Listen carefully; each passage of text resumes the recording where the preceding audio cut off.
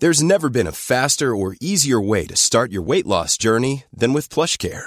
PlushCare accepts most insurance plans and gives you online access to board-certified physicians who can prescribe FDA-approved weight loss medications like Wegovy and Zepbound for those who qualify. Take charge of your health and speak with a board-certified physician about a weight loss plan that's right for you. Get started today at plushcare.com/weight loss. That's plushcare.com/weight-loss. plushcare.com/weight-loss. Hey, it's Ryan Reynolds, and I'm here with Keith, co-star of my upcoming film, If, only in theaters May 17th. Do you want to tell people the big news? All right, I'll do it. Sign up now and you'll get unlimited for $15 a month and 6 months of Paramount Plus Essential Plan on us. MintMobile.com/switch. Upfront payment of $45 equivalent to $15 per month. Unlimited over 40 gigabytes per month. Face lower speeds. Videos at 480p. Active Mint customers by 531.24 get 6 months of Paramount Plus Essential Plan. Auto renews after 6 months. Offer ends May 31st, 2024. Separate Paramount Plus registration required. Terms and conditions apply if rated PG. The Michael Reid Show podcast. Tune in weekdays from 9 on LMFM. To contact us, email now, michael@lmfm.ie. Friday the 24th of August, with much debate and discussion from now till 11am. This is Michael Reid on LMFM. Pope Francis arrives in Ireland tomorrow, and despite this week's apology from the Vatican, the Pope's video message to the Irish people, and the Pontiff's agreement to meet with survivors of clerical child sexual abuse, Colm O'Gorman has been telling me that people are to meet elsewhere this Sunday at 3 o'clock in the Stand for Truth rally, which will be at the Garden of Remembrance, in solidarity with everyone harmed or abused by the institutional Roman Catholic Church. I mean, I don't want to be dismissive because I'm not sure that's particularly helpful, but I think what's frustrating, Michael, is that 20 years on from first asking the Vatican to tell the simple truth, they still continue to do so.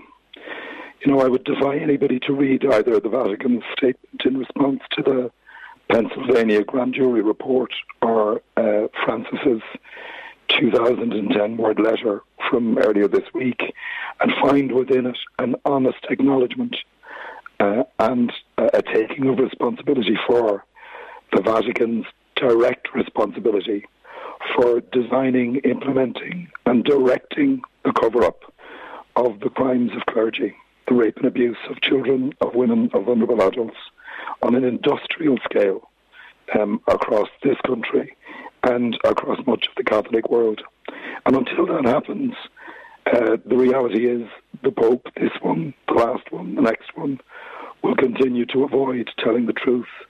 And I'm sorry to say this, but they'll continue to lie, either directly or by omission. And I just don't think that's good enough anymore. And do you believe that the Pope is or has been lying or directly choosing not to address the issues? Well, we know that Benedict and John Paul II lied. So if we go back as far as, I don't know, the mid-1990s and then up until about 2005 and 2006, both of them told us that all of the allegations that were emerging, all of the stories that were emerging were part of a grand conspiracy to do down the Catholic Church, that this was a media conspiracy or an anti-Catholic conspiracy. They told us that abuse was not widespread within the Church. They told us that it had not been covered up. They told us that this was a case of a few bad apples. And, you know, many of their bishops, including bishops here in Ireland, said the same thing. And they were lies. You know, at the same time as they were telling us that they didn't understand the impact of abuse or that this was even really happening, a decade earlier, they had taken out insurance policies. Every diocese on this island had taken out specific insurance policies to protect themselves and their money against cases that might be taken by people who have been raped and abused by their priests. So yes, I'm sorry to say, they lied, bishops, cardinals and popes. And right now, Francis is lying by omission. He acknowledges a cover-up, but he refuses to say who was responsible for that cover-up. He talks about the idea of accountability, but he doesn't say who must be accountable and who will hold them accountable. And one of the reasons for that, Michael, is that if bishops were at the front of the cover-up at the diocesan level, it was the Vatican who directed it. And how can the Vatican hold bishops accountable for doing what it told them to do? And we've seen that revealed this week. You know, we saw last week Mary McAleese talk of how Cardinal Zodano, the foreign minister for the Vatican, in 2003 wanted Ireland as a republic to enter into a legal agreement with the Vatican that would allow it to bury evidence of these crimes, whether they were held in the files of dioceses here in Ireland or at the Vatican. There is no question of the Vatican's role in directing this cover-up. They did it and codified it in their laws, and they continue to refuse it. So I'm sorry to say that, yes, Pope Francis, who will arrive here tomorrow, continues with the deceit and continues to lie by omission at this stage. I've been talking to you on and off over the course of the last 2 decades, Colm O'Gorman, and throughout all of that, your conversations have been very difficult for some people. Your battle to get acknowledgement and indeed justice for what was done to you, and to the impact that the abuse you suffered at the hands of Father Sean Forgan, that changed your life, left you without any confidence. You ended up despising yourself, and then went on in this quest for justice to sue the Pope and become one of the most public figures in the world, I think, to take on the Church. But what do you say to people who say today, look, when you make these accusations, you make them against my church, therefore you make them against me. I didn't do anything. The Pope didn't do anything. My local priest didn't do anything. And this is far too hurtful on an occasion that should be joyful for us as Catholics. Well, I suppose, first of all, I'd say that this isn't about me. And I'm very lucky. I'm blessed. I'm resilient. I've survived. Others haven't. I think about people I know who've died. Young man who shot himself in the chest with a shotgun at the age of 23, well over 2 decades ago now, because he just couldn't live with what had happened to him. He was raped and abused by Sean Forgan as well. And I remember sitting with his parents as they wept and acknowledged what had happened to their son for the first time back in 2001. So I think about them today. I'm lucky. I've achieved justice. I won my case against the diocese. I was able to get them to admit negligence in my case in open court, which was incredibly important back in 2003, because until then, dioceses in this country and across the world always settled cases with confidentiality agreements and refusals to admit liability. The Pope claimed diplomatic immunity back in 2003 to avoid telling the truth about what they knew in my case and in the case of others abused by the same priest. But this isn't about me. Nor is it about people of faith. And what I would say to any person of deep faith who's listening to this, I stand for truth, for justice and for love. Those are values that I learned from my parents.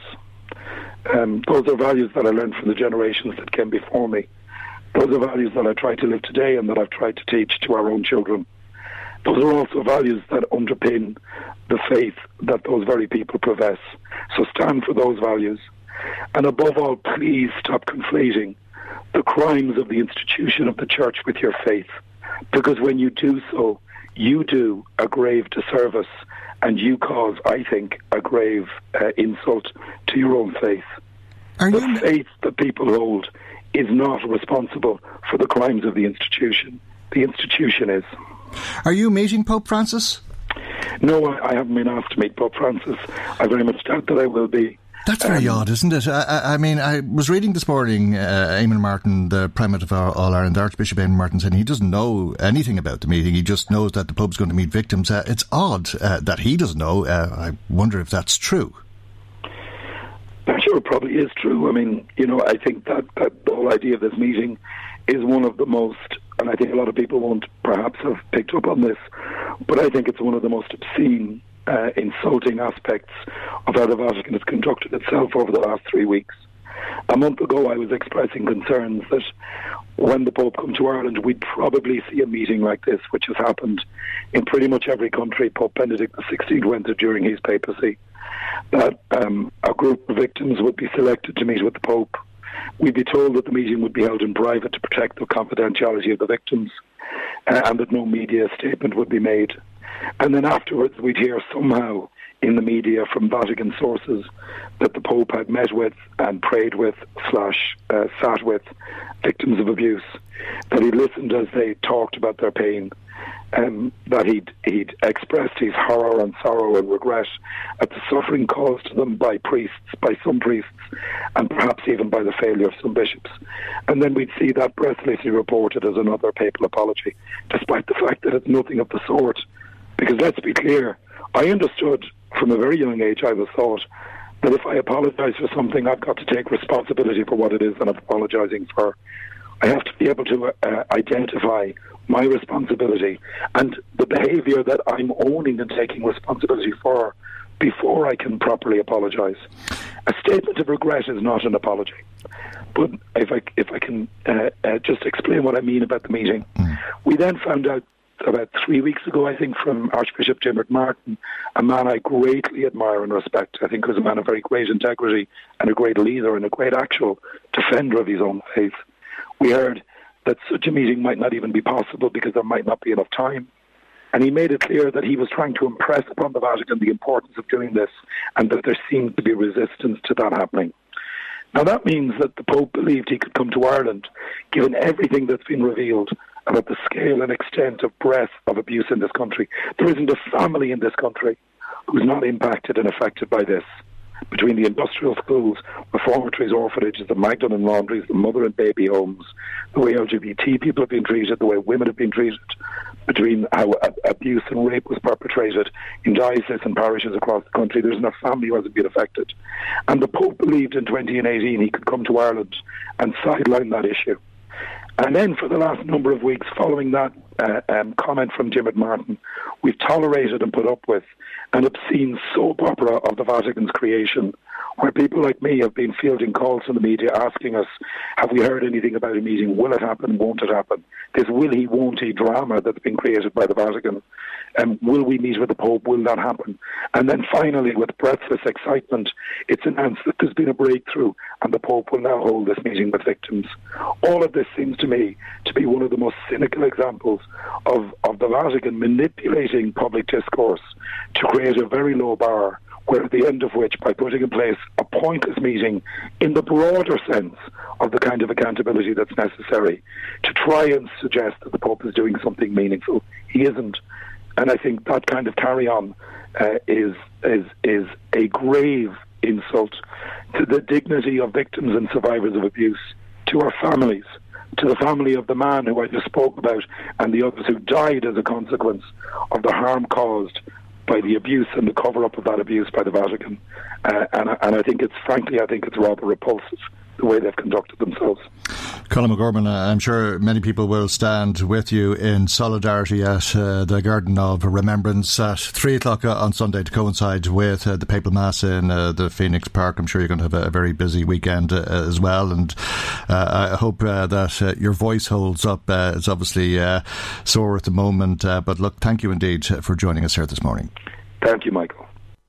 Michael Reid on LMFM. As we've been hearing this week, the government plans that in 4 years from now, anybody who's working aged between 23 and 60 will be automatically enrolled into a pension scheme if they're not in one already. By 2027, this will mean that people will be putting away 14% of their gross pay towards their retirement. The Minister for Employment Affairs and Social Protection, Regina Doherty, is on the line to tell us more. Minister, how will this work? Hi, good morning, Michael, and thanks for having me on.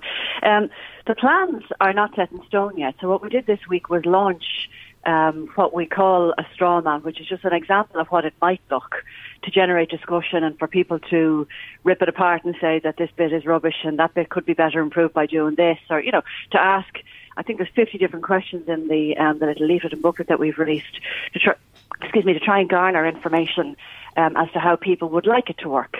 But the example that we set out, just to explain, is that people between the ages of 23 and 60 years of age who are earning €20,000 at least but capped at €75,000, will be automatically enrolled into a savings scheme. And literally we're trying to keep it as simple as we possibly can. So it's just for an employee to save a few bob, to pass a law to make sure that their employer matches the same amount of money that the employee puts into the scheme, and the state will incentivise to the tune of 6%, 6% and 2% is the example that's used. But that could change during the course of the consultation. And what do you mean by a savings scheme, Minister? Literally to try and make it as simple as we possibly can, because, and I'm including myself in this category, there are tons of people in Ireland who kind of think when they start looking at pensions, go, Jesus, they're so complicated, there's so many products on the market, I potentially could lose my shirt, as people have done so before. You know what, I'll tell you what, I'll leave that for another day. And they just never get around to actually starting to save.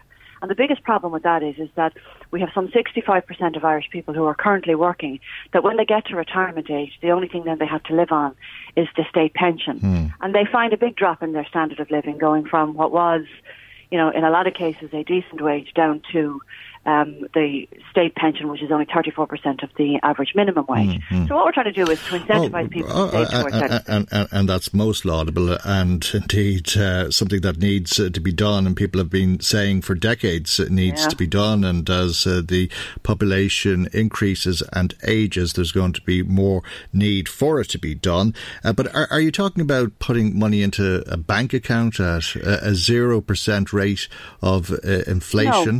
No. Or are you talking about putting money into a private sector pension scheme? What we're proposing in the Strawman, and again it's not set in stone, but it's just to generate discussion, that we would establish an agency called the Central Processing Agency, very unique. Now, we'll find a fancy name for it, but something akin to an independent statutory body like the NTMA. So somebody that would have the trust of Irish people, and that body would be responsible for taking all of the deductions from people's wages, all of the deductions from people's employers' contribution, and indeed the bill from the state. And it will tender to select a maximum of 4 registered providers that will each then be required to provide 3 different types of savings schemes. So a savings scheme with no risk, a savings scheme with moderate risk, and maybe a savings scheme with medium risk. And people can then choose which one of the 4 providers, or it might only be 2, but we're not going to have any more than 4, which one of the provider they want to go with, which one of the risks that they want to go with. But the Central Processing Agency will manage their scheme, their pension pot, their purse, whatever we want to call it, and it will travel with that person during the lifetime of their career. So, for argument's sake, if you were to be automatically enrolled next week, if you left LMFM to go to RTE, it will travel with you. If you went from RTE to BBC, it will travel with you. It's your pot. You keep putting into it, your employer will keep putting into it, the state will keep putting into it, and when you reach retirement age, you'll have a few bob more to live on. Which is the case now. If you decide, if you opt to enter into a pension scheme, you can take your pension scheme and the contributions made by your employer to your next job and so on. But you always run a risk, do you not? I mean, you talked about a scheme there that would offer a return at no risk. Is there such a scheme?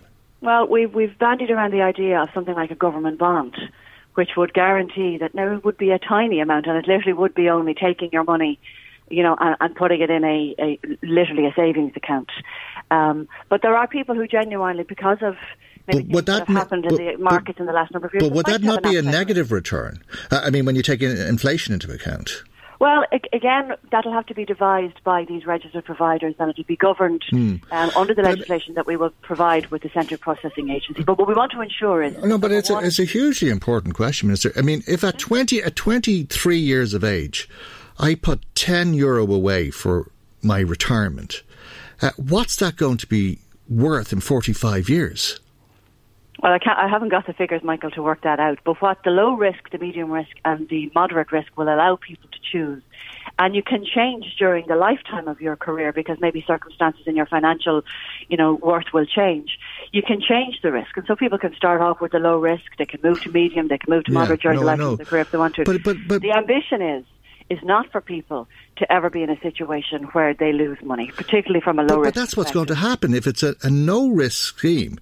If at 23 you put €10 away, in 45 years' time, when you go to get your €10 back, it'll be worth the equivalent of €1 or €2, won't it? Yeah.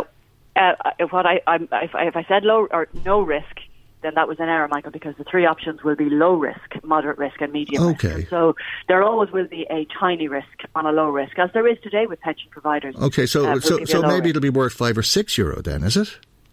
Again, obviously, that's very much, Michael, going to be determined by the markets, by the functioning economy over the coming years, as is exactly the same with the 35% of the people in Ireland at the moment. But there's a lot of people who don't like pensions, and there's a lot of people who are providing for their retirement. Who are providing for their retirement, but aren't in pension schemes, but they're making provision in different ways. And that's great, because that's all we want people to do. So if there's somebody who is providing for themselves by maybe having bought a second house, or I don't know, but will they be able to do that if you take the money off them to make them put it into a loss-making scheme? Well, there's some inaccuracies by a particular reporter this week who, first of all, had said that it was mandatory. It certainly isn't. We're going to automatically enrol people in, and then opt out in 7 or 8 months, as I understand it. 6 months if they want to, and they will get their money back. Okay. So, you'll get your money back if you do opt out. Oh, God, yeah, absolutely. It's your money. You know, we're not trying to devise a scheme to take money off people. All we're trying to do is to incentivise people to save for a time in their life where we don't want their living standards to be any less than what it's been for the rest of their life. So, yes, absolutely, you'll be automatically enrolled between those ages of 23 and 60, between the price earnings categories of 20,000 and 75. If you want to opt out, you opt out. You get your money back, and that's no problem. If you're outside of those categories, as in if you're under 23 or over 60, or if you're self-employed or even underemployed or unemployed, you can opt into the scheme. There's another 670,000 people in those categories. Okay, and if you go into one of the higher risk schemes, as people have found out to their detriment, they can end up retiring with next to nothing. Yeah, but that's their choice. I mean, this isn't in any state. What we're trying to do is to incentivise people to save for their older years. But it defeats the purpose if you end up with nothing. Well, again, it's their choice. Like, I don't want to be, the state doesn't want to be, and this isn't just my decision, as you had said in the intro. This is a conversation that's gone on in various different governments since the late Seamus Brennan, God rest him, was the Minister for Social Protection some 20 years ago. This is something that's happening in every single other OECD country, bar us and one other. It's a good idea. It's to encourage people to have more money in their older years when they have loads of time. And don't get me wrong, Minister, I think it's a very good idea, but I think it's worth talking. Oh, no, you're dead right. And that's what we want to generate. Thank you. I'm not being pernickety with you. And these are the kind of conversations we need to have so that can generate thought from people and they can come up with better ideas than we put in the straw man. So, yeah, but I mean, here's just a top-of-the-head type of an idea. I mean, if you look at some of the pension schemes and some of the experiences that people have had and they end up retiring after paying into a scheme for 20, 30, 40 years and end up with nothing and they're disgusted and they find out that somebody gambled it on the stock markets to their unfortunate circumstance. Would it be better for the state to take the money off people and build houses? Because property is bound to become more valuable, is it not? And we need houses. That has equally as much risk as some of the scenarios that you've described in the last couple of years. It's not that long ago, Michael, when we had people who were in massive negative equity. But the money wouldn't evaporate, though. No, but you're right. There are cycles and flows in every economic situation in every country. And so the people will have the choice of picking what suits themselves, which is either low risk, which will give them, it won't give them a huge return, but it won't ever give them a huge negative response, medium risk or moderate risk. But the choice will be theirs. The choice will be theirs to opt out. The choice will be theirs as to the level of risk that they take. The choice will be theirs to be putting the money in, to pick the registered provider that they'll pick.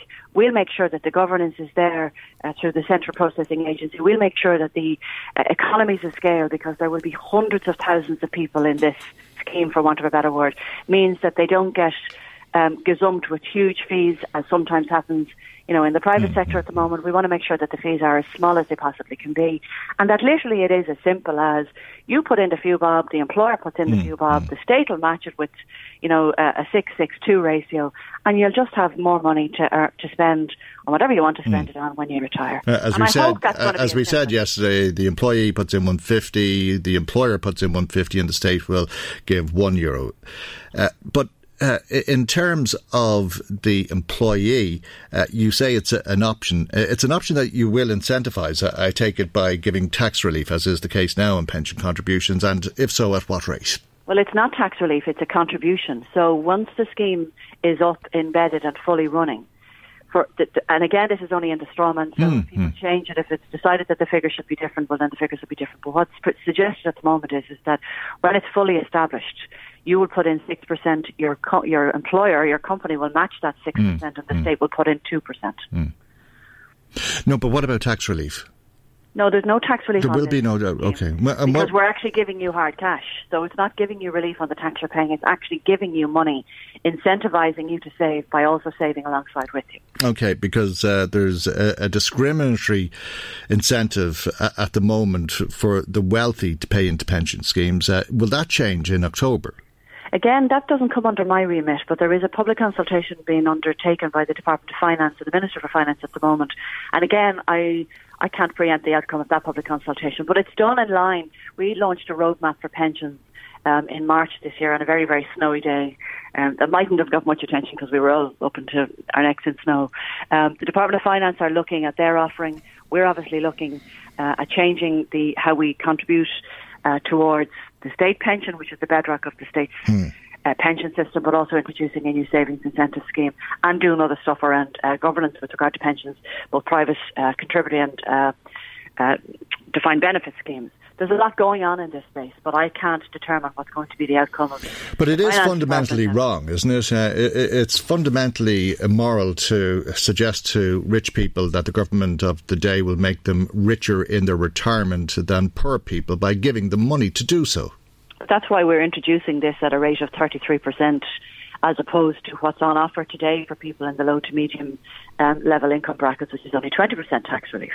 So what I want to make sure is that what we introduce for the near 1 million people in this earnings category of €20,000 to €75,000 is something that's comparable, something that's, as incentivised as people who are earning in the higher brackets that enjoy 40% tax relief because they earn more than 34,500 that are putting money into their pension. And what about there's people absolutely who are nothing stopping people today who are earning €34,000 or more, which isn't actually very much money, to be quite honest with you, Michael, of availing of the 40% tax relief today if they want to go the private pension route. Tell it to most people working who aren't earning that money.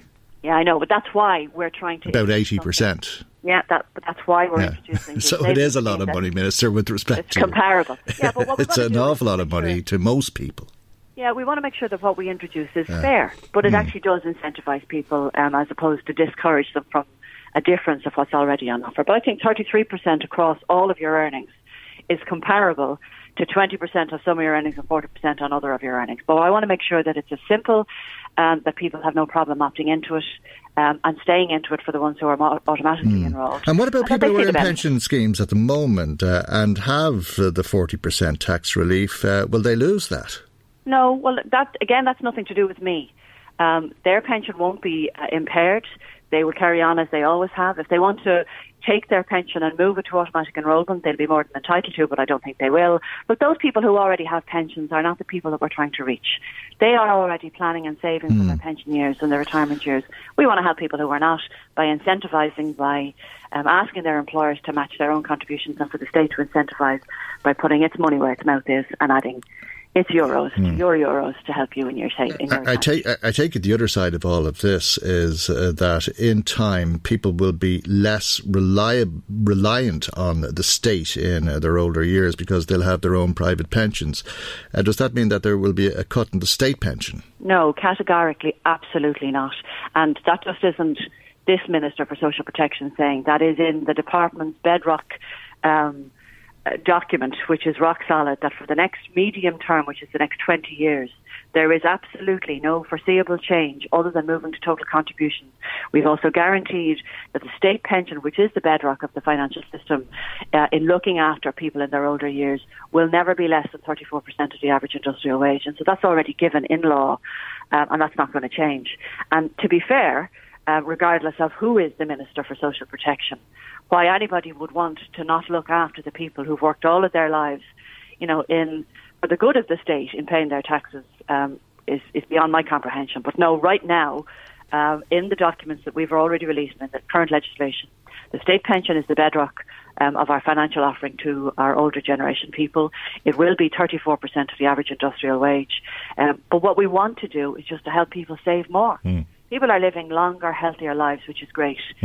But it's a long time for people to be living on 200 plus euros with no other income other than that, you know, and have a quality of life that they would have enjoyed while they were living when they would have earned more. We just want to try and help people have more money in their pocket when they get to 66 because they're young, they're healthy, and to go off and enjoy yourselves, you know, but you have to have money to do that, obviously. Okay, and as you said, you want people's opinion on this. It's out to consultation at the moment, and thank you indeed for discussing it with us on the programme this morning. Thank you very much, Michael. Enjoy Thank you. That's the Minister for Employment Affairs and Social Protection for the LTD for Meath East, Regina Doherty. Michael Reid on LMFM. Now to Trim and a campaign to dissuade people from parking illegally in disabled bays. And on the line is Sinn Féin councillor Sinead Burke. Good morning to you and thanks for joining us. You're blocking 10 car spaces, I think, in the town this morning. Good morning, Michael. Yeah, basically this is the second time the Meath Disability Network have taken out the Back in 5 campaign. Last year, listeners may remember, we did it on Kennedy Plaza in Navan, and this year we are in Trim.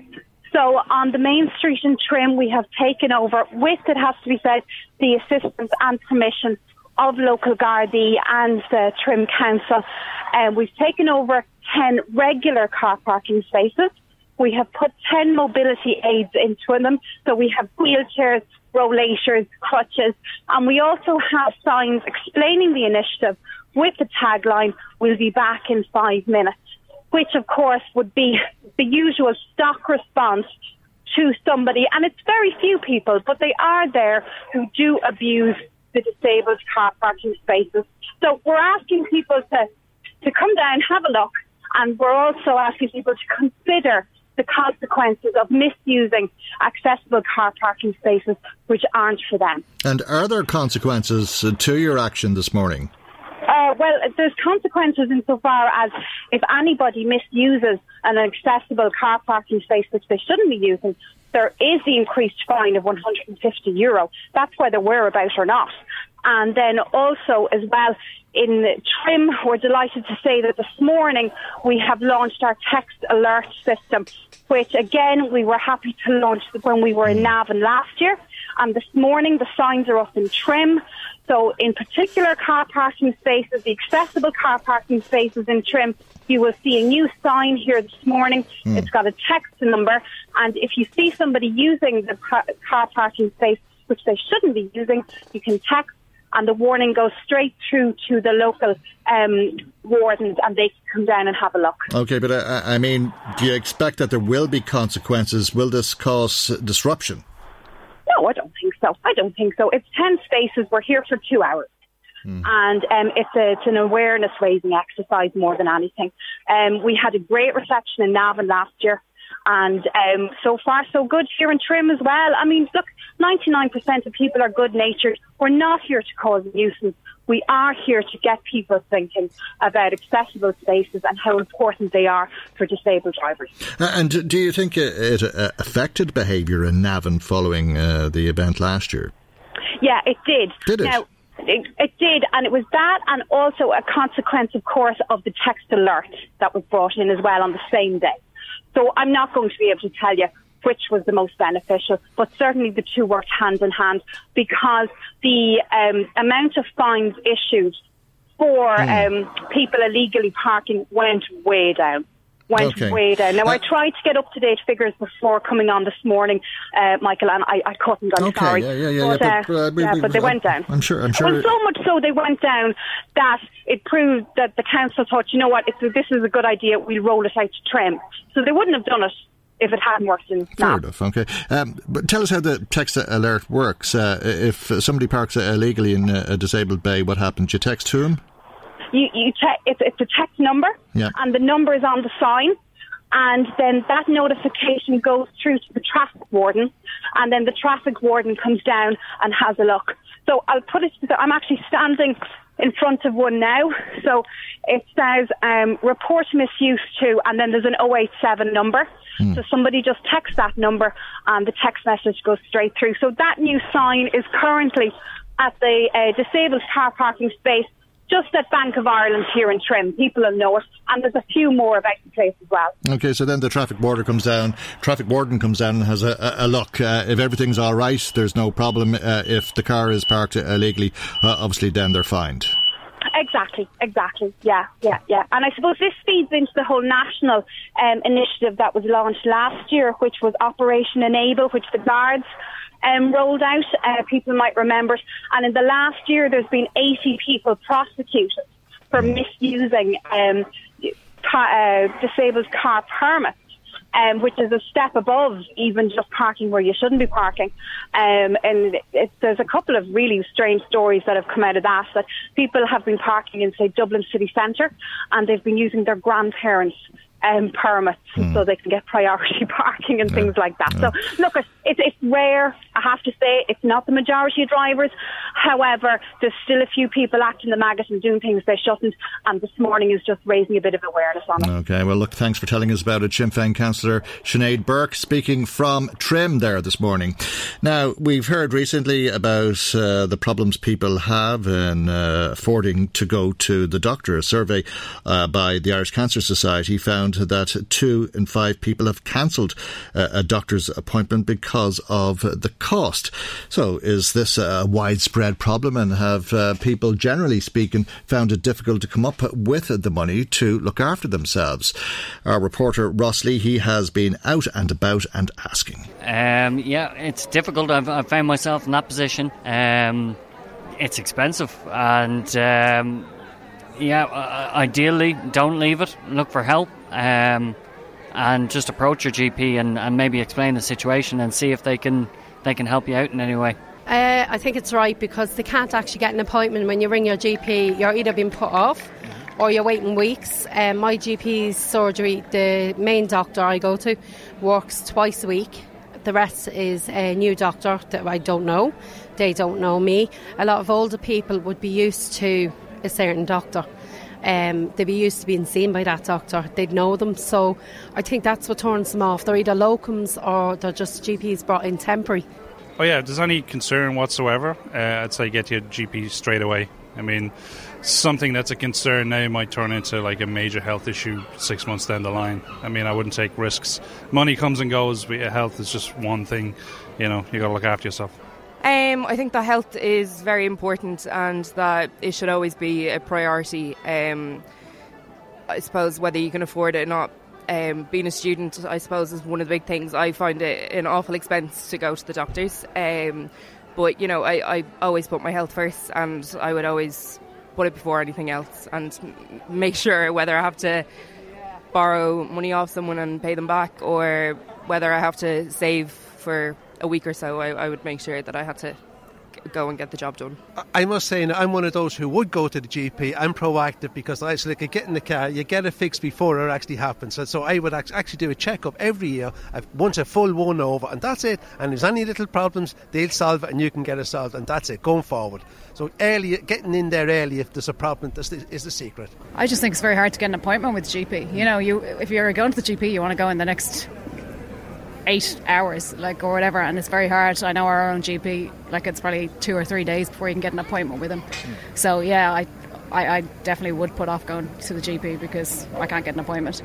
Well, I'm glad to say I haven't had to go recently anyway. But like I say, I think you mentioned the main stumbling block has to be price, has to be financial. You know, I come from the north of Ireland where we have the privilege of the NHS, you know. So when you see a system up there that gives you that comfort, it adds to your psychological health, you know. So I think that the sort of people down here don't have that, you know, that psychological thing. They know that if anything does go wrong, I'm not going to have to put out a fortune in order to be treated, you know.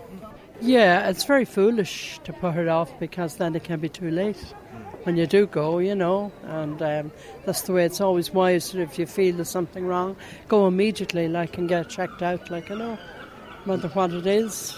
I think women do that more than men, you know.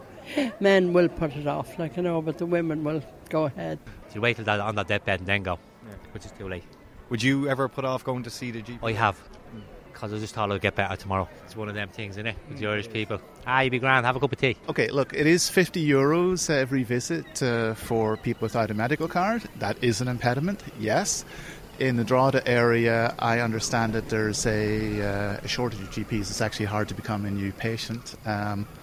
Haven't really experimented with it myself, so I can't say firsthand. If you're around 50 years old and you're male, well, better get your PSA check done, whether it's €50 or not. Indeed, and our thanks to those people in Drogheda for taking time out and speaking with Ross Leahy for us. Michael Reid on LMFM. Now let's find out what you've been saying to us. Marie Kearns joins us with some of the calls and text messages that have come to us this morning. Good morning to you, Marie. Good morning, Michael, and to all our listeners. Eileen from County Meath is one of those listeners, and she phoned in just to say that she feels it's been non-stop negativity on this show all week about the Pope's visit. Pity you never thought to interview those who are going, Michael, and maybe hear their reasons for going and what the Church means to them, but that wouldn't fit your agenda, says Eileen.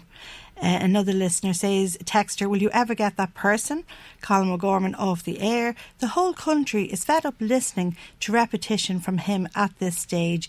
Even worse, you never play devil's advocate. Good morning, this is Audrey from County Meath. I've 10 tickets to the Pope if anyone is looking for some, says Audrey. Okay, how do you play devil's advocate with Colin O'Gorman, I wonder? Jimmy was in touch, and Jimmy says, listening to the Catholic faith hate Irish media, many of whom have tasted the bitter fruits of divorce, fornication, homosexuality, abortion, gluttony, greed, and because of this they hate to see others happy. I'm going to see the Pope, and it's the best thing to look forward to for me. I'm going with my wife of 33 years and 6 of our grandchildren. We will be praying for all the sour, bitter people who can't turn back the clock, but you can turn back to Jesus and family prayer, says Jimmy. Well, we really are sorry that you feel that way. I don't think anybody has questioned anybody's faith or what they believe in or why they believe in it or if they should believe in it. I think there's been questions about the behaviour of some members of the Church, not just those who raped and abused children, but the other ones who covered it up. A texter says what's putting her off about the visit is the cost involved as well as the wrongdoing that has been going on in the Church, and she says there's a lot of people homeless in Ireland and she feels that the money should be put into housing. Another listener says it does not bother me the Pope coming here, but the amount of money that is being spent is just crazy. There's so many other things that could be done with the money. Pat from Balbriggan, who says that do we know exactly how much the Catholic Church is contributing to the Pope's? There's never been a faster or easier way to start your weight loss journey than with PlushCare. PlushCare accepts most insurance plans and gives you online access to board-certified physicians who can prescribe FDA-approved weight loss medications like Wegovy and Zepbound for those who qualify. Take charge of your health and speak with a board-certified physician about a weight loss plan that's right for you. Get started today at plushcare.com/weight loss. That's plushcare.com/weight loss. plushcare.com/weight loss. Hey, it's Ryan Reynolds, and I'm here with Keith, co-star of my upcoming film, If, only in theaters May 17th. Do you want to tell people the big news? All right, I'll do it. Sign up now and you'll get unlimited for $15 a month and 6 months of Paramount Plus Essential Plan on us. Mintmobile.com/switch. Upfront payment of $45 equivalent to $15 per month. Unlimited over 40 gigabytes per month. Face lower speeds. Videos at 480p. Active Mint customers by 531.24 get 6 months of Paramount Plus Essential Plan. Auto renews after 6 months. Offer ends May 31st, 2024. Separate Paramount Plus registration required. Terms and conditions apply if rated PG. visit, as the church is the richest organisation in the world, and as he is visiting the homeless centre, which is run mostly on donations, I wonder will they give anything to help run the food centre? Well, that's an interesting question. He'll be visiting the Capuchin Centre tomorrow, I think, and I'm sure the Pope will have a lot to say. He's certainly had a lot of strong feelings which he's expressed about social issues like homelessness in the past. The visit, I think, is going to cost in the region of 35 million, but the Catholic Church is hoping to fundraise for it and raise 20 million. I think at this stage it's raised 5 million, and I'm not sure if it'll manage, or 15 million, I beg your pardon, I'm not sure if it'll manage to raise the outstanding 5 million. Margaret from RD phoned in, and she says she was out and about in County Meath and County Westmeath yesterday as part of Heritage Week, and that she came across loads of parishes and Catholic churches with flags and buntings up in getting ready for the Pope's visit. But she says she was a bit disappointed with Oldcastle because there wasn't a flag flying, and she was wondering why. That was yesterday now, so maybe they've been put up since then. And she says she's from RD and she has her flag out. Okay, good stuff. Another listener says that the religious order, this was Jerry who phoned in, the religious orders did not pay up all the money with the redress boards. They were supposed to pay 50% of it as far as he is aware, but that hasn't been done. And that's the point he wants to make. Yeah, well, I don't know if they were ever meant to pay 50% of it, but they certainly have left the state short and left the state with a massive bill. Another listener, the Catholic Church is one of the wealthiest organisations in the world. If it had a truly Christian ethos, instead of spending all that money and bringing the Pope here, wouldn't it be more beneficial and much more Christ-like to do some good with that money, like feeding the hungry, housing the homeless, etc.? Okay, well, I think people will be very happy to see the Pope and will want him to travel here at the same time. That's just a flavour of what's come in so far today on that topic, Michael. We also had some response to the pensions. Bernie from Duleek rang in and she says, I'm just very scared listening to that interview. And she says, it just smells like, it feels like, it looks like, and it might be like other pensions where the money has just gone to nothing. And she says, the value of them, how will we know what the value will be? You don't know what could happen down the line, and that's what worries me. Where are they going to invest our money? Because we've been tricked and codded before. Yeah, well, I suppose there's a risk involved with any pension scheme, and that's what the Minister was saying, but you'll be given the option of whether you want to make contributions or not. You'll be automatically enrolled after 6 months, then you'll be able to opt out and you'll be given your money back. Brian says so many companies don't provide pensions, and there is a need for some kind of scheme to have enough to live on in your older years. It's something, says Brian, that I'm particularly worried about at this stage of my life. I'm in my 40s. Therese is worried that the pension proposals could be some sort of a scam. She says that she finds it hard now to trust government proposals.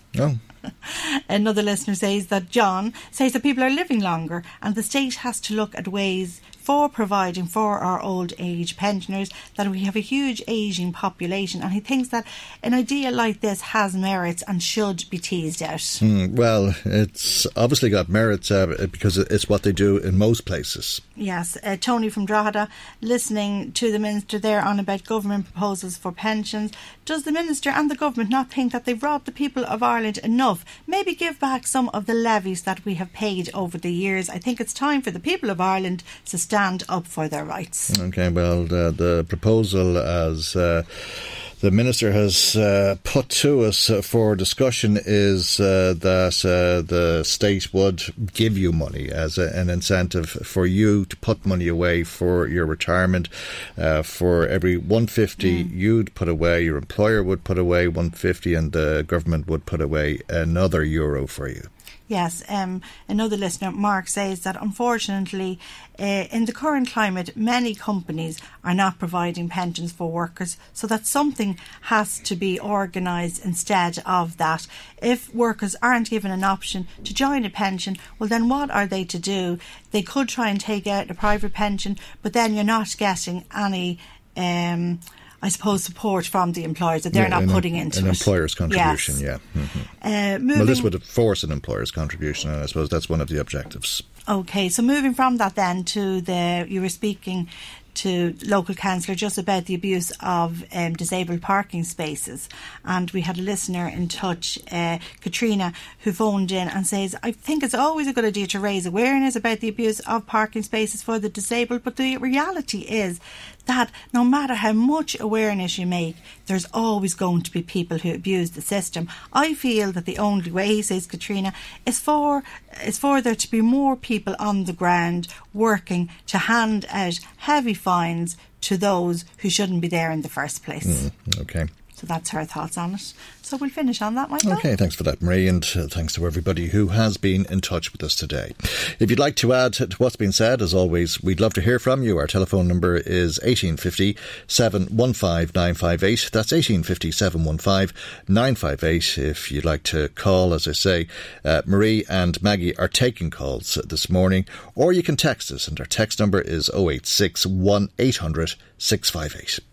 Michael Reid on LMFM. Now, if you've been listening to the programme this week, you may remember that on Wednesday I was speaking with Fianna Fáil TD for Meath East, Thomas Byrne, about the prospect of Fianna Fáil merging with the SDLP, or forming some sort of an alliance which would see candidates in the field for Westminster elections. And if that was to be the case, I was asking if we could envisage a day where members of Fianna Fáil would swear an oath of allegiance to the Queen. As I discussed in the programme yesterday with Michael Brennan of the Sunday Business Post, Sinn Féin has described the party as hypocrites. Fianna Fáil as hypocrites because of the interview with Thomas Byrne on Wednesday. That charge came by way of a press release from Imelda Munster, local TD, and we asked Imelda Munster to discuss this with us on the programme with Thomas Byrne today. Thomas Byrne said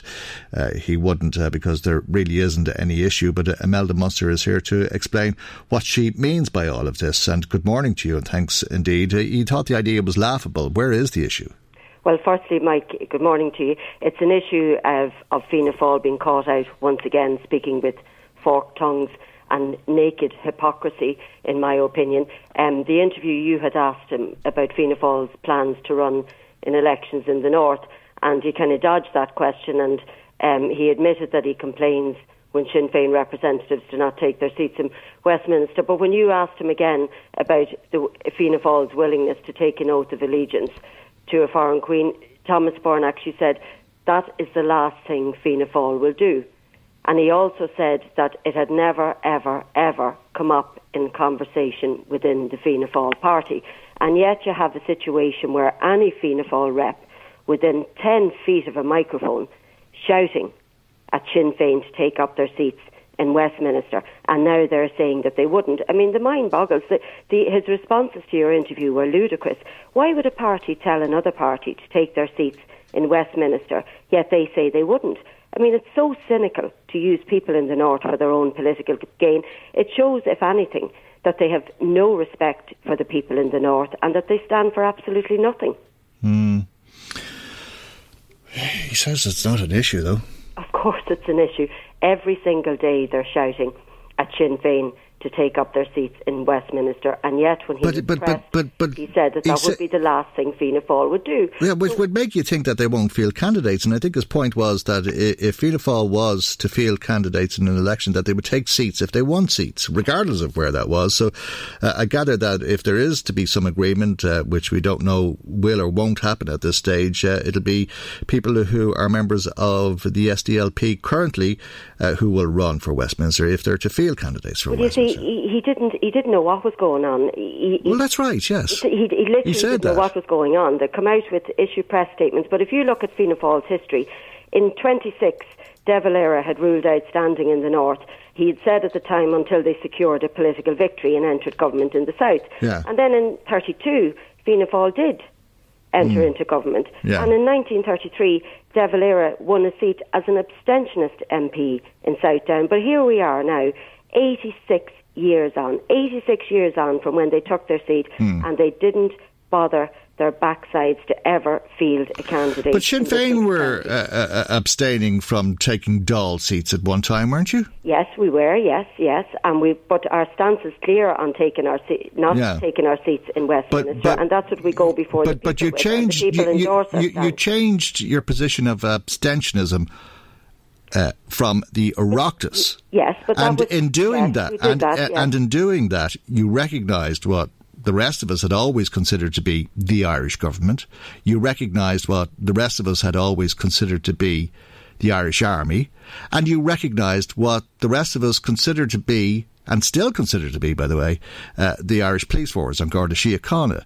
Yet you have problems with the incoming Commissioner, and you talk about Fianna Fáil avoiding questions. Sure, you avoided questions about that. That was our stance at the time, but we weren't shouting. No. I'm saying you went into hiding, Imelda Munster. Personally, you went into hiding rather than take questions about the appointment of Drew Harris. No, I had said that when you had contacted me, I had said to contact the press office, because that's what the press office had said. That's what the press office had said, to contact them directly. Yeah. And they would put somebody on to respond to the question. That a TD couldn't speak to their local radio station about the appointment of a Garda Commissioner when the same TD has been, for as many years as you've been elected, complaining about the management of Garda Síochána and how it is in need of reform. But that was, you see, we have spokespeople for different things, and our Justice spokesperson, Donncha O'Leary, and the press office had said that they would release the spokesperson to respond, and I was just adhering to that. And what are you? And are you the spokesperson on the comments made by Fianna Fáil's Thomas Byrne, or No, but I just couldn't. I couldn't. I had to call him out on his sheer hypocrisy, and I wasn't prepared to let it go. Maybe that's why he's not on the show this morning. Are you a spokesperson for the people of County Louth? Yes, I am indeed. And do you want to know who murdered Tom Oliver? Well, I mean, that's a matter for the Gardaí to investigate. But do you want to know who murdered Tom Oliver, and would you consider yourself an appropriate spokesperson, given that you're a TD for this constituency, to make comment on somebody who was murdered?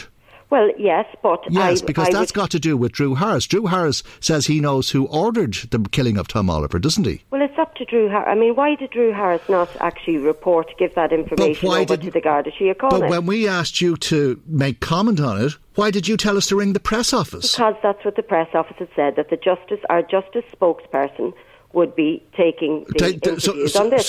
So they gagged you. Nothing other than that. They gagged you, did they? Did the Sinn Féin press office gag you for making comment on the murder of a citizen of your constituency? No, they did not. They had just said, quite simply, that the spokesperson for Justice would respond to media interviews. And do you think that was right? Particular matter. Do you think that was right? That's what the party had decided. No, I'm not. No, I'm not. No, and I would just adhere to that. But do you think that was right? Do you think that it was right that you weren't allowed to make comment on whether Drew Harris knows? It was just that they had said the Justice spokesperson would respond to those requests for interviews. But do you not want to? Did you not want to make comment on it? It's not that I didn't want to either way. Well, did you?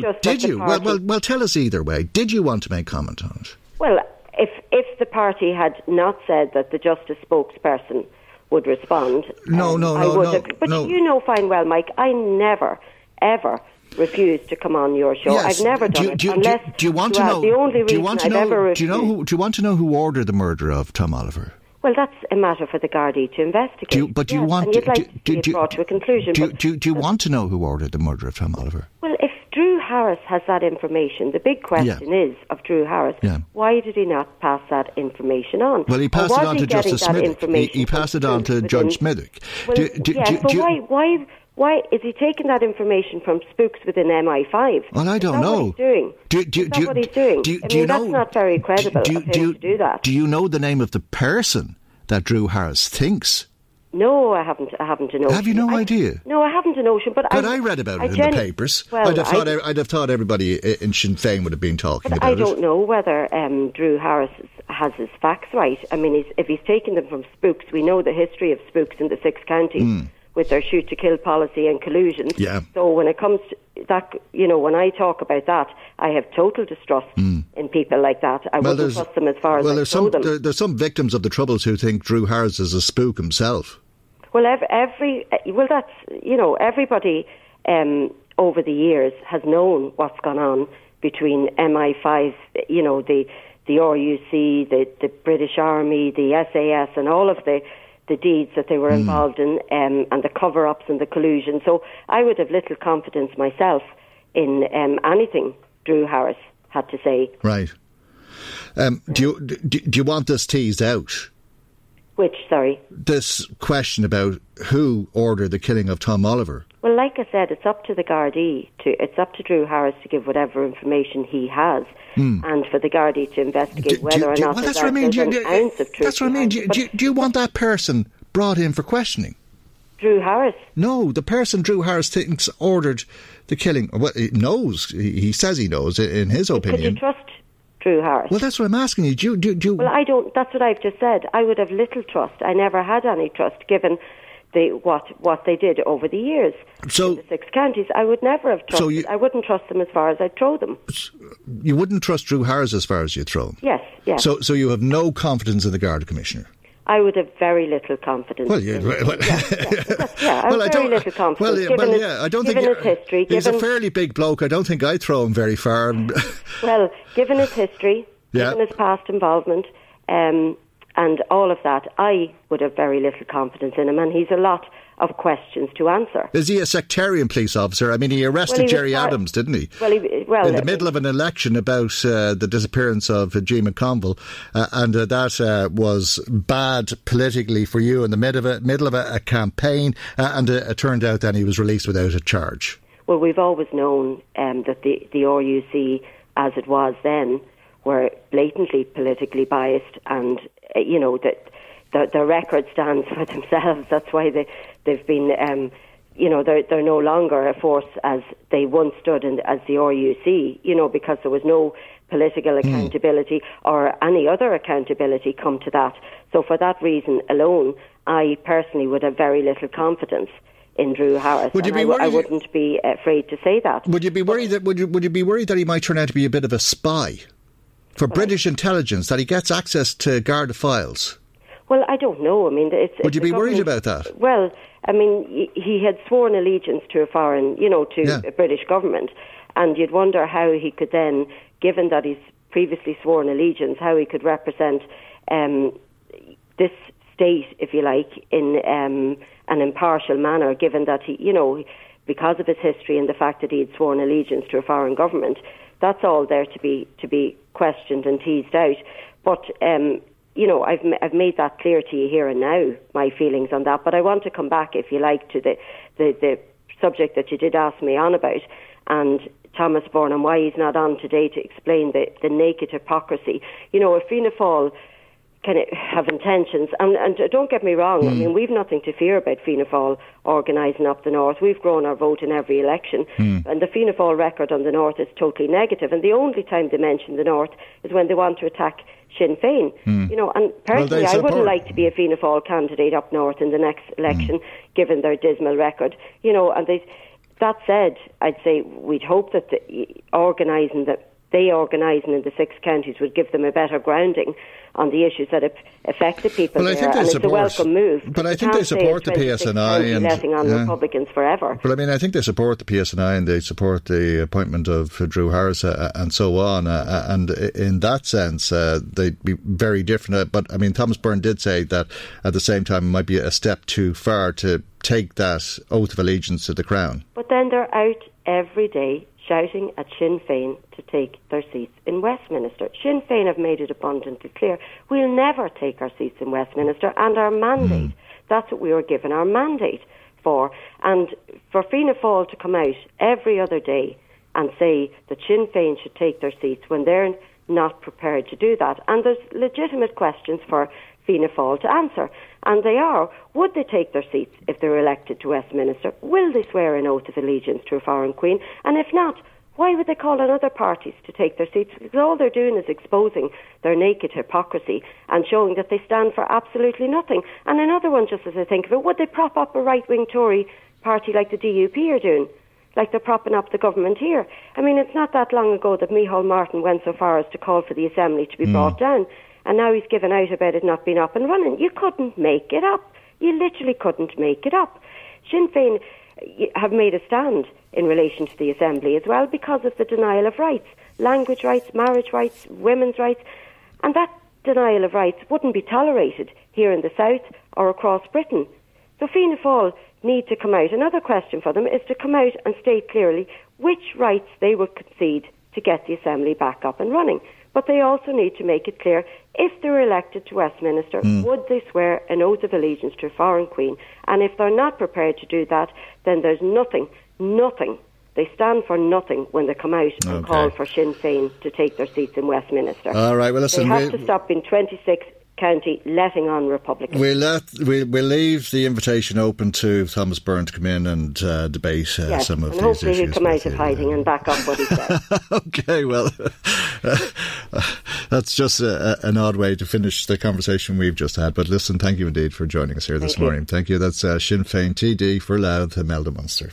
Michael Reid on LMFM. We hear a lot about working in low-paid jobs or on zero-hour contracts, but what is it like in reality? James Bloodworth is a journalist who set out to find out what it is like, and he's published a book called 6 Months Undercover in Low-Wage Britain. He's with us in studio this morning, and thanks for coming in to tell us about the experience you had over 6 months. You worked in many places, in Amazon, in CareWatch UK, in Blackpool, in the insurance company Admiral, and indeed in Uber. I don't think you'd go back by choice. No. Good morning, and thanks for having me on. No, it was, I mean, I'd done when I was younger. I'd worked many jobs like the jobs that appear in the book in my younger days before I went to college. But it was really eye-opening going back. I mean, working conditions for many had deteriorated in the 10 years from when I used to do those jobs to when I went back. There's been a huge rise in the number of people on things like zero-hour contracts, the rise of the so-called gig economy, so people working through apps, purportedly self-employed. And it was many of the things I saw were frankly quite shocking, and I didn't expect to see many of them in workplaces in the 21st century. Many people would order products from Amazon. It would be one of the better known companies that you spend time working for. But I gather you were very fit at the end of it all, because whilst you were packing up the boxes in the warehouse, you estimated that you were walking 10 miles a day. Yeah, that's right. I mean, the longest you could walk would be about 15 miles a day, and the shortest would be about 7 miles. So it was averaged at about 10 miles a day.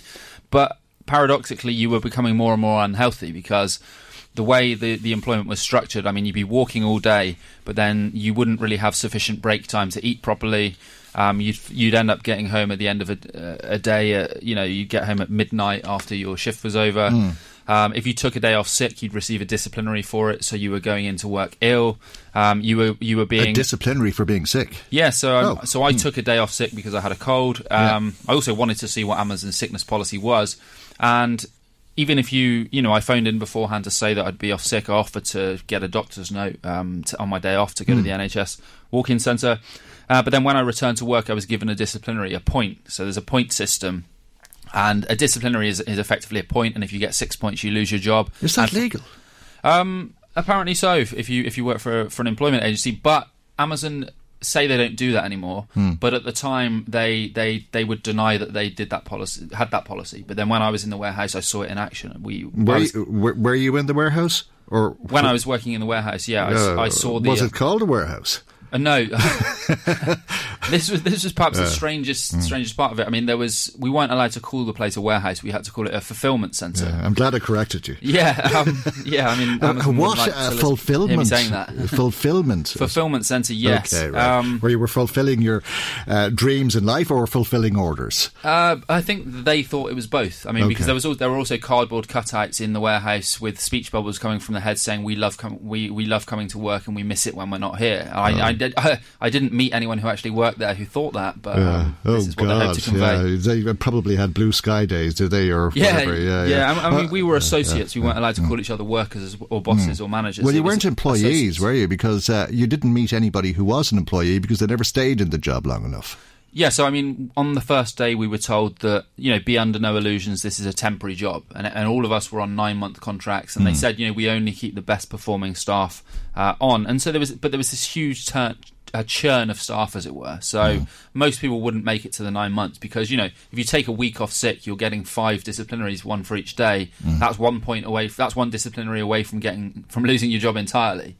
You'd also get them for things like taking too long in the toilet, for if you clocked in, a couple of minutes late because the bus was late or something to take you to work, you'd receive a disciplinary for that. So very few people actually stuck around or managed to keep their jobs for 9 months. How did they time the time that you spent in the toilet? Well, what they did was so while you're working in the warehouse, you have the fulfillment centre, you have a handheld device which you have to take around with you at all times, and it basically monitors where you're going, whether you're picking up an order, and so they know when you're not. Downtime is like you're going to the toilet, so that they look at this computer and see how long you've spent not picking orders, and if there's a gap of 3-4 minutes, which typically is going to the toilet. They don't really care. It's still called idle time while your productivity's down. Everything is centred around productivity. Okay, yeah. Even, they're not worried about, human things like you need to use the bathroom, you need to take a day off sick. Everything was geared around productivity. So you need to be young, fit, healthy and not productive. Yeah. That or get sick. You did a different type of job working with people who weren't fit and caring for them. Tell us about the work you did with CareWatch. Okay, so the second job I did, I went to Blackpool. So in the northwest of the UK, I went to Blackpool and worked as a social carer. So like home visits, so driving around Blackpool in a car, visiting elderly, disabled people for typically 20-minute care visits. And on a care visit, you do everything from administer medication to someone, get them out of bed, make them breakfast, take them to the toilet, give them a bath, all these kinds of things. But pretty much all of this had to be done within a 20-minute window. Which you can imagine how hard that is if you're getting an older person out of bed, 90-year-old who's disabled or something, that can in itself take 20 minutes. So what happens effectively is you have lots of care workers working all day, working through their breaks, and the result is what's called clock watch care. What carers would call it clock watch care. So people aren't really able to do the job properly because the way in which work is structured for them. Yeah, and I think people listening to us will have direct experience of that and the difficulty that there is in getting home help hours. And I think, if I'm not mistaken, the maximum here is 3 hours a week for an individual, which would be, let's say, an hour in the morning, an hour again in the afternoon, and an hour in the evening, which must make it very difficult for the carer to do the job. And possibly why people are quite often critical of the carer because they're not happy with the job that's being done. Yeah, I mean, so what typically happens is those of us who aren't care workers, we see the horror stories in the newspaper at the end of kind of the chain of events. So we read about the awful case of neglect or whatever, but leading up to that, very often there's the terms and conditions that the staff are working under have a direct impact on the quality of care people are receiving. So, for example, the use of 0 hours contracts. I think a quarter of all care jobs are on 0 hours contracts. And 0 hours contracts are sometimes used to discipline the workforce by management. So if someone blows the whistle at a company, if someone doesn't want to do doesn't want to keep work certain shifts, because they can't be fired for that, what the company does sometimes is they'll cut the person's hours right down and drive them out of the company. Similar with, I interviewed care workers who, they told me that if the company heard the words trade union, your hours would just be cut right down and they'd be effectively driven out of the company using the 0 hours contract. So what happens is you have this huge turnover of staff in the care sector, and the people who see the job as a vocation are effectively sometimes driven out of the job, and so you get this huge turnover of staff, and then you invariably get cases of neglect, and because you've got people who are new to the job who this constant turnover, don't know what they're doing, and you have these awful cases of neglect which we read about, and then the carers as a profession tend to get the blame for that. But it's really, really important work. I mean, I suppose all of us will hope that we'll be young enough to be able to give out about our employer telling us you're spending too long in the toilet and to pack more boxes. But eventually we get old and we don't want to be the old person who's relying on care from others, and we don't want our parents to be in that situation. And if we are in that situation ourselves, or our parents are, we want them to get the best care possible. But from what you're saying, that isn't the case. But given the value of the work, it must be very well paid work, is it? No, I mean it's minimum wage. It's minimum wage, but you effectively get less than the minimum wage because your petrol isn't paid for, and you're only paid for the time spent in a house on a visit. So if you come in the morning and then go off somewhere else and come back in the afternoon, you're driving around between houses. Yeah, so all day you're driving from house to house, but you're paid for the 20-minute window when you're doing the job, but you're not paid the time travelling to the next house. When you're working, obviously, because you're going to and from jobs. So you're effectively paid less than the minimum wage, and then you have to cover your petrol as well. I mean, one care worker said to me, she said, no disrespect to cleaners, but we're treated like glorified cleaners in the job.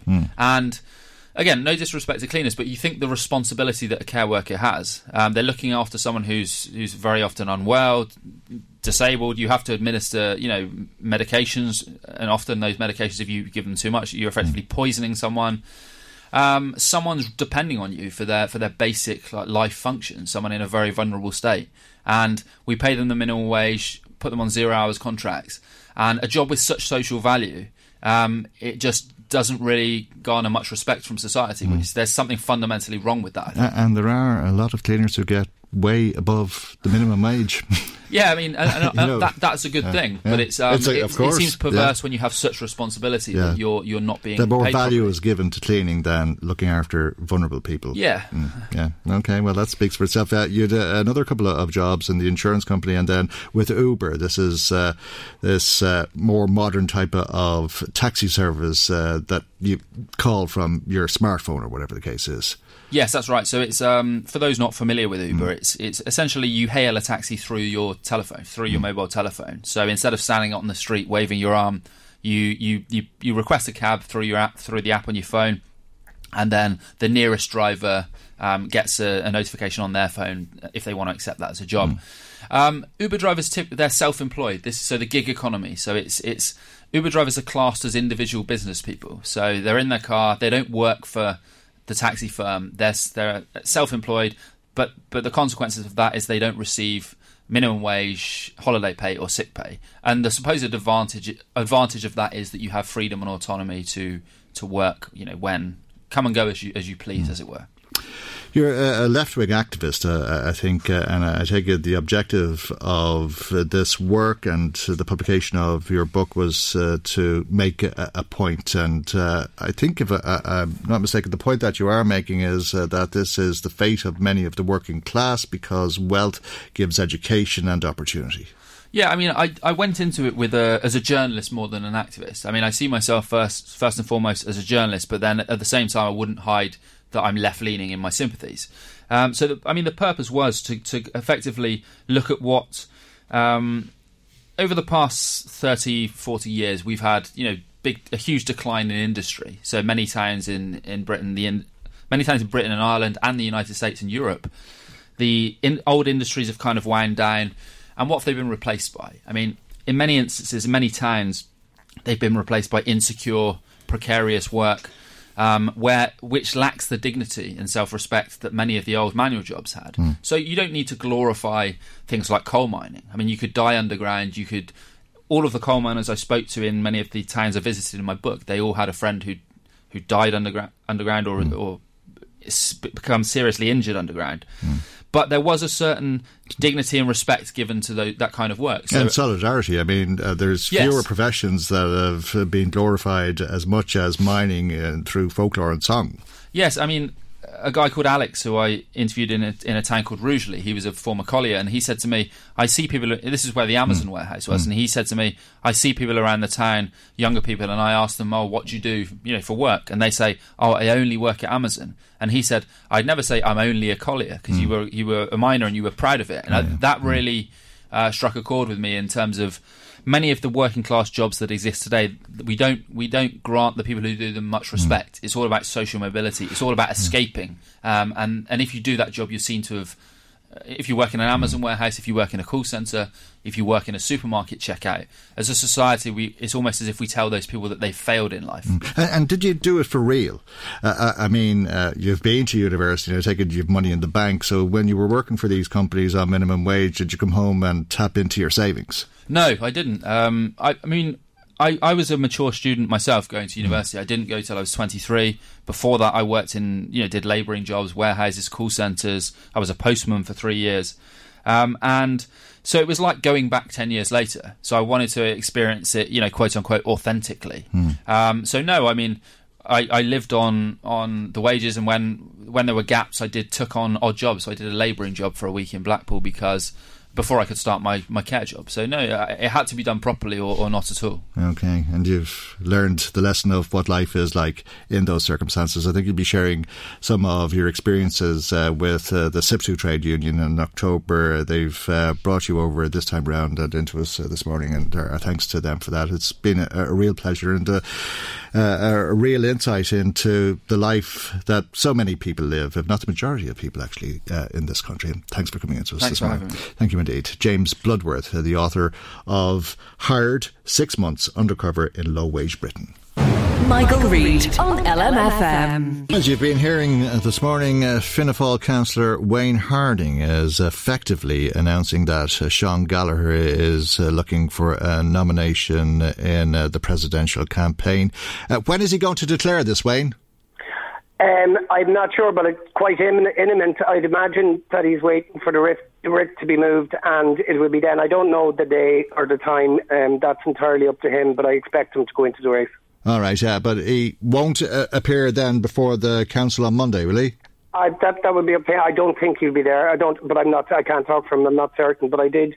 I was speaking to other candidates, and I contacted them, and I said, "Are you going into the race?" Because there's been rumours around for weeks and months at this stage, and he didn't say he was. He had a few more discussions to make, but I felt that he will enter the race. And will you and he be asking the Fianna Fáil councillors to give a vote to the Fianna Fáil man instead of the Labour man? I will be supporting them, if that's what you mean, with the answer to that question. Yes. I'll be supporting them. There's no whip on any councillor. They can choose to support whoever they want, so I'll be supporting them without a shadow of a doubt, and I wish him the best of luck. Okay, but will he be perceived as the Fianna Fáil candidate? Well, no, he's going to be running as an independent candidate. Fianna Fáil haven't put up one, and are not going to. No, I know, but as a former member of the executive and somebody who has close ties with your party, as we learned last time round, true, I'm sure that's absolutely correct. A lot was learned. All of it was vindicated. He was a member of the party. He's not now. And yes, I do think to be strong Fianna Fáil support for him. But as we've seen the last time, it wasn't just Fianna Fáil. OK, but I'm sure he'll be perceived as a Fianna Fáil candidate, and I think that there's probably some in your party who would like to punish the leadership for not putting forward a candidate and turning down Eamon O'Queeve, so this could be the ideal opportunity. No, I think punish the leadership is not correct. The leadership, the parliamentary party made the decision on the basis that it's €500,000 to fund the campaign. They looked at the local and European elections next year and felt it was more valuable to do that. They decided not to put up a candidate and back Michael D. Higgins. As a democratic party, that they're entitled to do that. And they also removed the whip from the councillors so we can do as we choose and look at the candidates that come before us. And what are you hearing from your colleagues on the council? Yes, I think we will look at all the candidates. There's a number of candidates coming in on Monday. I have spoken to my colleagues, and there is more than me would have support for Gallagher, but I have to confirm that at a whips meeting. Even though, but I will listen to all sides, and we will go in and agree a decision and get on with it. And would you hope then that Sean Gallagher would be given the opportunity subsequently to make a presentation to the council? Yes, I would actually. I would hope that. and I hope he would get the nomination. But I also have to say, and I do mean this, and I said this to you before when Eamon O'Queeve was flying the flag, and you interviewed me on that. I spoke with Gavin Duffy. That's when I made contact with Sean, because I nominated him in 2011, and I wanted to make sure and be honest with Gavin Duffy as well, because I think he'd be an excellent candidate, and I hope he gets into the race. And Joan Freeman contacted me ahead of the meeting just this morning, ahead of the meeting, and I said the same to her, and I made my case clear to her. But she's an excellent candidate, and I hope she gets into the race. And the work that she does is quite poignant to me at the moment, and I hope both candidates, I hope the three candidates get into the race. And that's true. Has Sean Gallagher explained to you why he's waiting for the writ to be moved? No. Any idea why? Because some would argue that time is of the essence. Yeah, and that's a fair point, but that's his strategy. I think we all know how brutal and cruel this campaign is, and whether it's brave or stupid on Sean's behalf to do it twice to himself. I have great admiration for him. I thought he ran a brilliant campaign. He was badly done by, and he had great dignity in defeat. I do remember him walking up to Michael D's inauguration, walking into a wall of cameras and microphones, and asked, was he angry? Was he, did he feel robbed? And so on. And he said, this is not my day, this is Michael D's. I think he's entitled to another chance. OK, we'll leave it on that note, and thank you indeed for joining us this morning. Fianna Fáil Councillor Wayne Harding. That special gathering of council members will take place on Monday, when they'll be hearing from potential candidates who will be looking for a nomination. That's where our programme concludes for today, and indeed for this week, with thanks to Marie Kearns for producing, Maggie Maguire for researching, and Chris Murray for being in the control tower as always. As I say, that's it for today, and God willing you'll join us for our next programme, which will be on Monday morning with Cathal Dervin at 9 a.m. right here on LMFM. Good morning, bye-bye.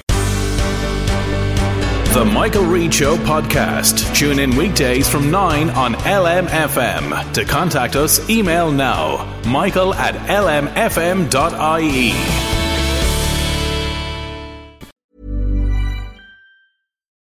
When you need mealtime inspiration, it's worth shopping Kroger, where you'll find over 30,000 mouth-watering choices that excite your inner foodie. And no matter what tasty choice you make, you'll enjoy our everyday low prices, plus extra ways to save, like digital coupons worth over $600 each week. You can also save up to $1 off per gallon at the pump with fuel points. More savings and more inspiring flavors make shopping Kroger worth it every time. Kroger, fresh for everyone. Fuel restrictions apply.